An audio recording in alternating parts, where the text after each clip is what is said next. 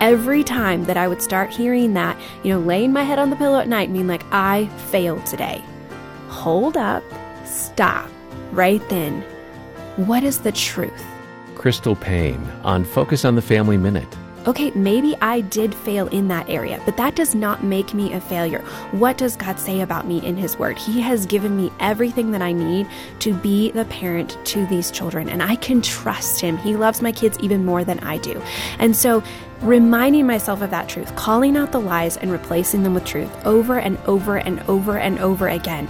This is what renewing your mind is. And so for me, it was that process of just committing to recognize the lies and replace them with truth, and then live out of that truth.